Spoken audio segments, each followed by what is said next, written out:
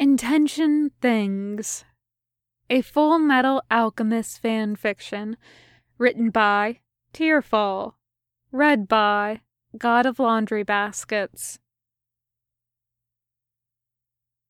The problem is the basic design. When the knee bends, it connects the wires just a little, and over time the friction has worn off most of their insulation. If there's much of any external movement at all at the time of the joint flexing, the bare wires will brush against each other and bingo! Blinding pseudo-nerve pain for one Fred Weicker. Winry likes to think she would have anticipated that pitfall and routed the wires more tightly to avoid it. But with the situation literally at hand, well, she might be able to replace these and restructure the underlying. Hey, Win! Mr. Weicker couldn't afford a whole new limb anyway. He probably couldn't even afford leg, the regular consulting fee. Fortunately for Mr. Weicker, he's getting the gives Winry free samples of the best fresh produce in Rush Valley discount, and she thinks she can make the change to the existing. Metal fingertips are flirting with the nape of her neck. Hey, Win. Hey, Ed, Winry says. I'm working. But no buts. You sure? I have a great butt. You say so all the time. True as that may be, Winry says. I need to rewire this by tomorrow, and you were completely ignoring me earlier when you had your nose stuck in an alchemy book. I didn't ignore you, Ed says. Ignoring is an intention thing. I just didn't even notice you were there. I was focusing. You very clearly said, fuck off, it's Urbigus. A glance confirms that Ed looks legitimately pained. Good. But I didn't mean to, Ed's saying plaintively. Would you blame a sleepwalker for crashing into a wall and leaving a dent? You've done that too. Ed waves her arms a little. Exactly, and you didn't get mad at me for it. You just kissed the bump and tucked me in bed again because you knew I hadn't meant any harm to the wall, and it just happened. Winry gives that one a good, long moment to settle in. So, I'm a wall now? She says. The color actually drains from Ed's face. Winry, she says slowly in her best placatory voice.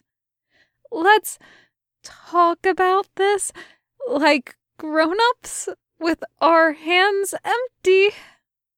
There's nothing to talk about, Winry says, swiveling around on her stool again to face Mr. Weicker's limb in progress. I'm not going to drop what I'm doing to have sex with you just because alchemical revelations make you ridiculously horny. I didn't say anything about sex. Working, Winry says. Come on, Ed says. There's a ton more hours between now and tomorrow. Ed, unlike normal people, does not seem to differentiate between daytime hours for being awake and nighttime hours for sleeping.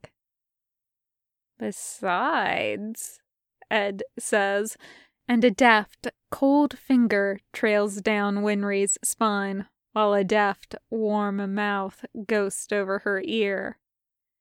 You gotta let me make up for all the stupid shit I said. It's kind of hard to argue with that logic. And with the metal fingers hooking themselves into Winry's ponytail and tugging gently. "Fine," Winry says, setting Mr. Weiker's leg down carefully so she doesn't jar any of the wires she was fiddling with from their sockets. "But this better be good." It's not good. It's spectacular.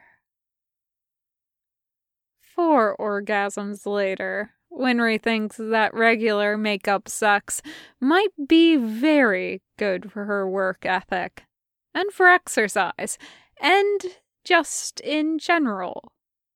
Except, "Now I don't want to get up," she says to the Ed snuggling contentedly with her waist. "What if Mr. Weiker comes banging on the door tomorrow demanding his leg back?"